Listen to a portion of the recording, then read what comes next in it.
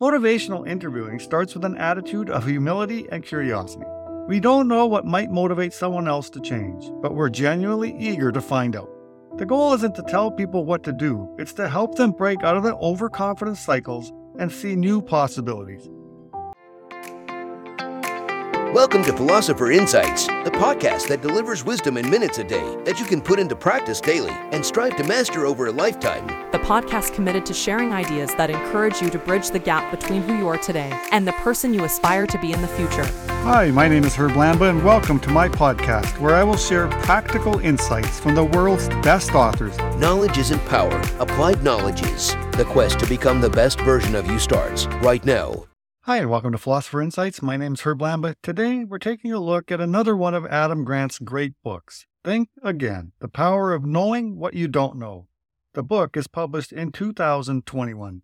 I want to share a number of my favorite insights, starting with Preacher, Prosecutor, Politician, Overconfident versus Rethinking, Find Common Ground, Motivational Interviewing, Dumbstruck, Rethink at Work, Check Up, and then finish it off with Pursuit of Meaning. So let's kick this off with the introduction. Quote, rethinking isn't a struggle in every part of our lives. When it comes to our possessions, we update with fervor. We refresh our wardrobes when they go out of style and renovate our kitchens when they're no longer in vogue. When it comes to our knowledge and opinions, though, we tend to stick to our guns. Psychologists call this seizing and freezing. We favor the comfort of conviction over the discomfort of doubt, and we let our beliefs get brittle long before our bones. Our ways of thinking become habits that can weigh us down, and we don't bother to question them until it's too late. Assuming your marriage is fine despite your partner's increasing emotional distance, feeling secure in your job even though some of your colleagues have been laid off. This book is about the value of rethinking. You may not carry an axe or a shovel, but you do have some cognitive tools you use regularly. They might be things you know, assumptions you make, or opinions you hold. Some of them aren't just part of your job. They're part of your sense of self. This book is an invitation to let go of knowledge and opinions that are no longer serving you well, and to anchor your sense of self in flexibility rather than consistency. Thinking Again can help you generate new solutions to old problems and revisit old solutions to new problems. It's a path to learning more from the people around you and living with fewer regrets. End quote. That is from the opening of this truly fascinating book. The premise of the book is simple. There is so much in this world that you don't know, and some of what you think you know, you are not willing to admit you don't know. It's this lack of willingness to be wrong that ends up keeping you wrong. Grant reminds us that being wrong can cost you money, relationships, and lives. The most important cognitive skills may be the ability to rethink and unlearn. Think Again offers you solutions to getting more things right. I thoroughly enjoyed the book, and I would highly recommend this incredibly insightful book that is perfect for the divisive times we live in today. I'm excited to jump in and share some of my favorite insights, so let's begin. Insight number 1. Preacher, Prosecutor, Politician. Quote, as we think and talk, we often slip into the mindsets of 3 different professions: preachers, prosecutors, and politicians. We go into preacher mode when our sacred beliefs are in jeopardy. We deliver sermons to protect and promote our ideals. We enter prosecutor mode when we recognize flaws in other people's reasoning. We marshal arguments to prove them wrong and win our case. We shift into politician mode when we're seeking to win over an audience. We campaign and lobby for the approval of our constituents. The risk is that we become so wrapped up in preaching that we're right, prosecuting others who are wrong, and politicking for support that we don't bother to rethink our own views. End quote. Well, to my surprise, I saw myself in all 3 modes at different times. The unfortunate reality is that when it comes to our own knowledge, we are more focused on feeling right over being right. When we're too busy preaching about how we're right, pointing fingers at those that we think are wrong, or playing politics to win people over, we often forget to stop and re-examine our own beliefs. We get caught up in what Grant refers to as an overconfidence cycle. Insight number 2, overconfidence versus rethinking. Quote, scientific thinking favors humility over pride, doubt over certainty, curiosity over closure. When we shift out of our scientist mode, the rethinking cycle breaks down, giving way to an overconfidence cycle. If we're preaching, we can't see the gaps in our knowledge. We believe we've already found the truth. Pride breeds conviction rather than doubt, which makes us prosecutors. We might be laser-focused on changing other people's minds, but ours is set in stone. That launches us into confirmation bias and desirability bias. We become politicians, ignoring and dismissing whatever doesn't win in favor of our constituents, our parents, our bosses, or even high school classmates who are still trying to impress. We become so busy putting on a show that the truth gets relegated to the backstage seat, and the resulting validation can make us arrogant." End quote. Grant urges us to think like a scientist and shift from the overconfident cycle to the rethinking cycle. Think about scientists. They need to be constantly aware of the current limits of their understanding. The way in which a scientist succeeds is by frequently doubting what they know and raising their curiosity about what they don't know. Quote, "But being a scientist is not just a profession, it's a frame of mind, a mode of thinking that differs from preaching, prosecuting, and politicking. We move into scientist mode when we're searching for the truth. We run experiments to test hypotheses and discover knowledge.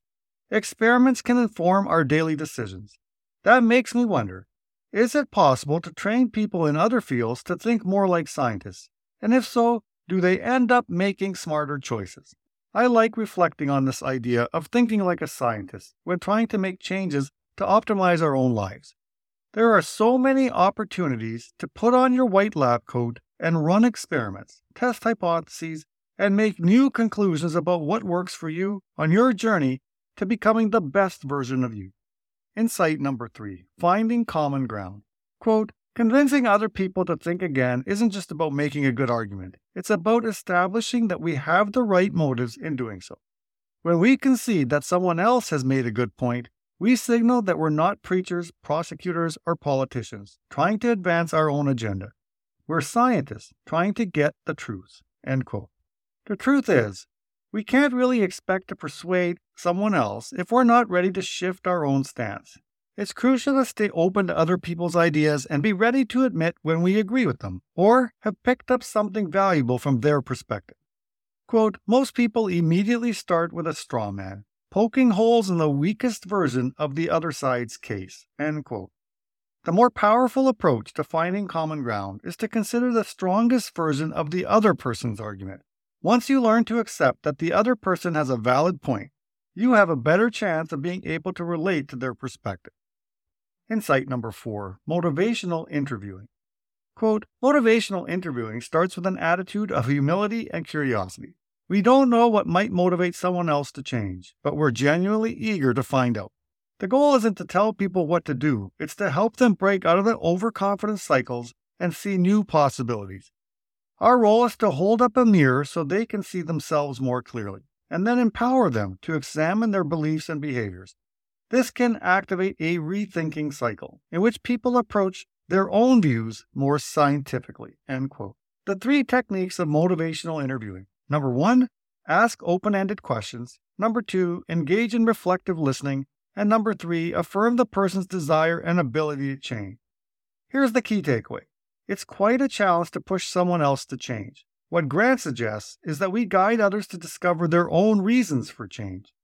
This whole motivational interviewing thing, well, it starts with being humble and curious. It's not about being a leader or a follower, but becoming a guide. Quote, "When people ignore advice, it isn't always because they disagree with it. Sometimes they're resisting the sense of pressure and the feeling that someone else is controlling their decision. To protect their freedom, instead of giving commands or offering recommendations, a motivational interviewer might say something along the lines of, 'Here are a few things that have helped me. Do you think any of them might work for you?'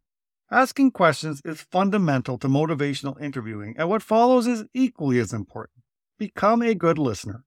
Effective listening is not simply a matter of talking less, but a set of skills in asking and responding. If you want to become a better listener, like anything else you want to improve in your life, you have to make time to actively practice it." Insight number 5, the Dumbstruck effect. Quote, "It's not hard to see why a boring lecture would fail, but even captivating lectures fall short for a less obvious, more concerning reason. Lectures aren't designed to accommodate dialogue or disagreement. They turn students into passive receivers of information rather than active thinkers. And experiments have shown that when a speaker delivers an inspiring message, the audience scrutinizes the material less carefully and forgets most of the content, even while claiming to remember more of it.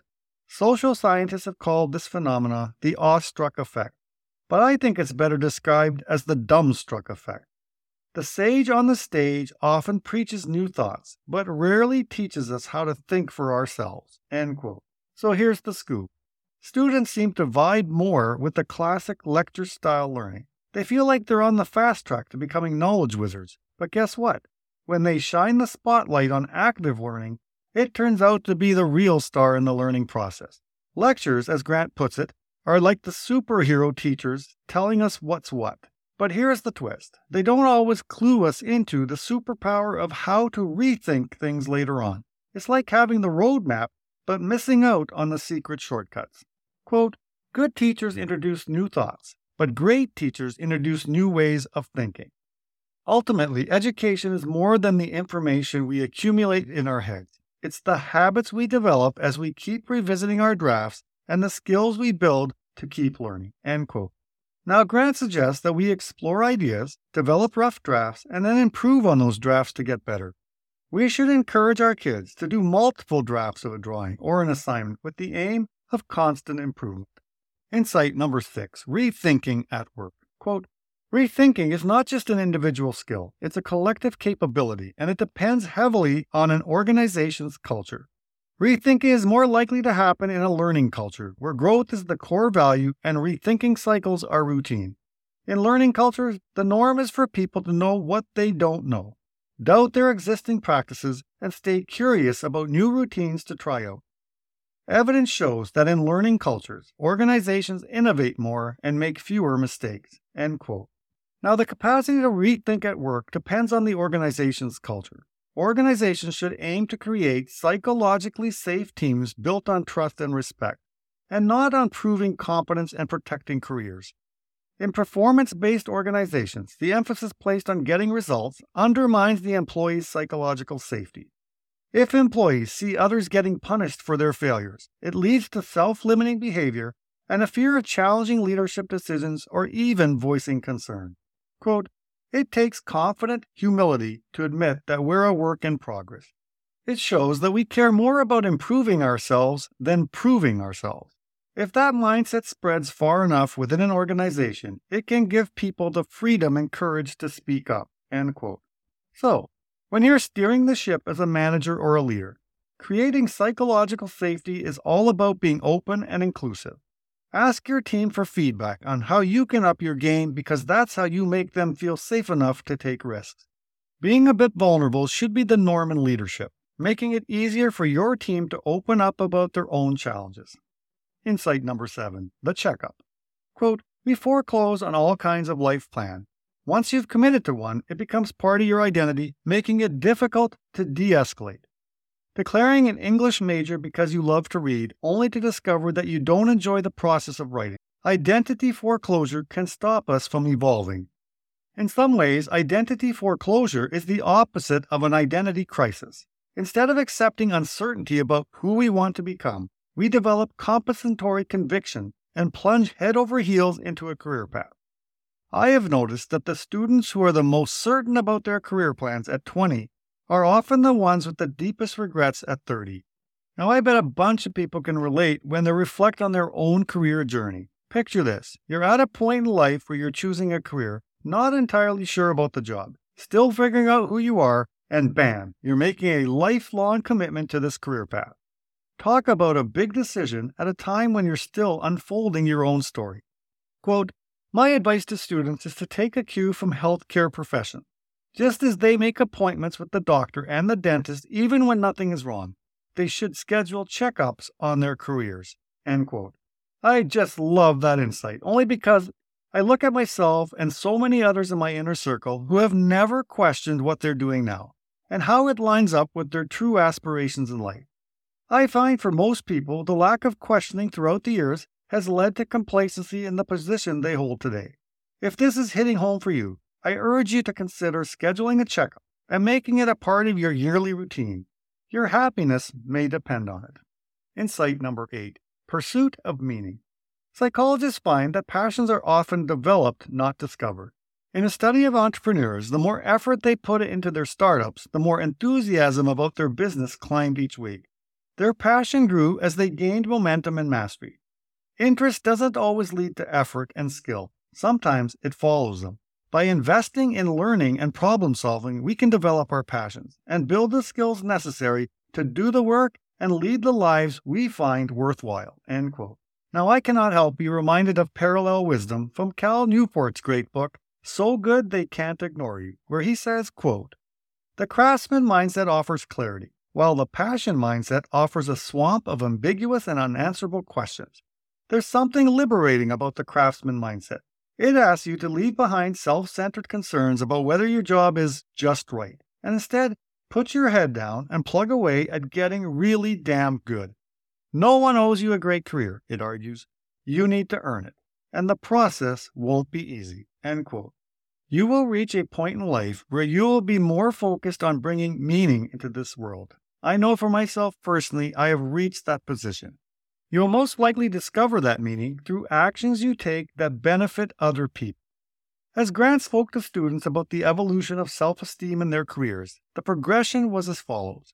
Phase 1, I am not important. Phase 2, I am important. Phase 3, I want to contribute to something important. Quote, "I have noticed that the sooner they get to phase 3, the more impact they have and the more happiness they experience. It's left me thinking about happiness, less as a goal and more as a byproduct of mastery and meaning." End quote. It doesn't matter so much that you have the opportunity or appetite to make major changes in your life, because it is still possible to make minor changes that breathe new meaning into each day.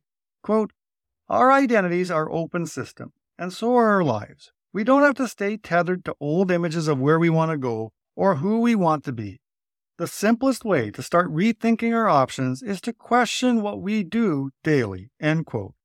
That is my quick look at this incredible book, Think Again by Adam Grant. Be sure to check out his latest book in episode 130, Hidden Potential. Until next time, stay curious and keep embracing the wonders of knowledge. Talk to you soon. You've been listening to Philosopher Insights with your host, Herb Lambert. If you enjoyed this episode and you'd like to support the podcast, please share it with others, post about it on social media, or leave a rating and review. Thanks again, and I'll see you next time.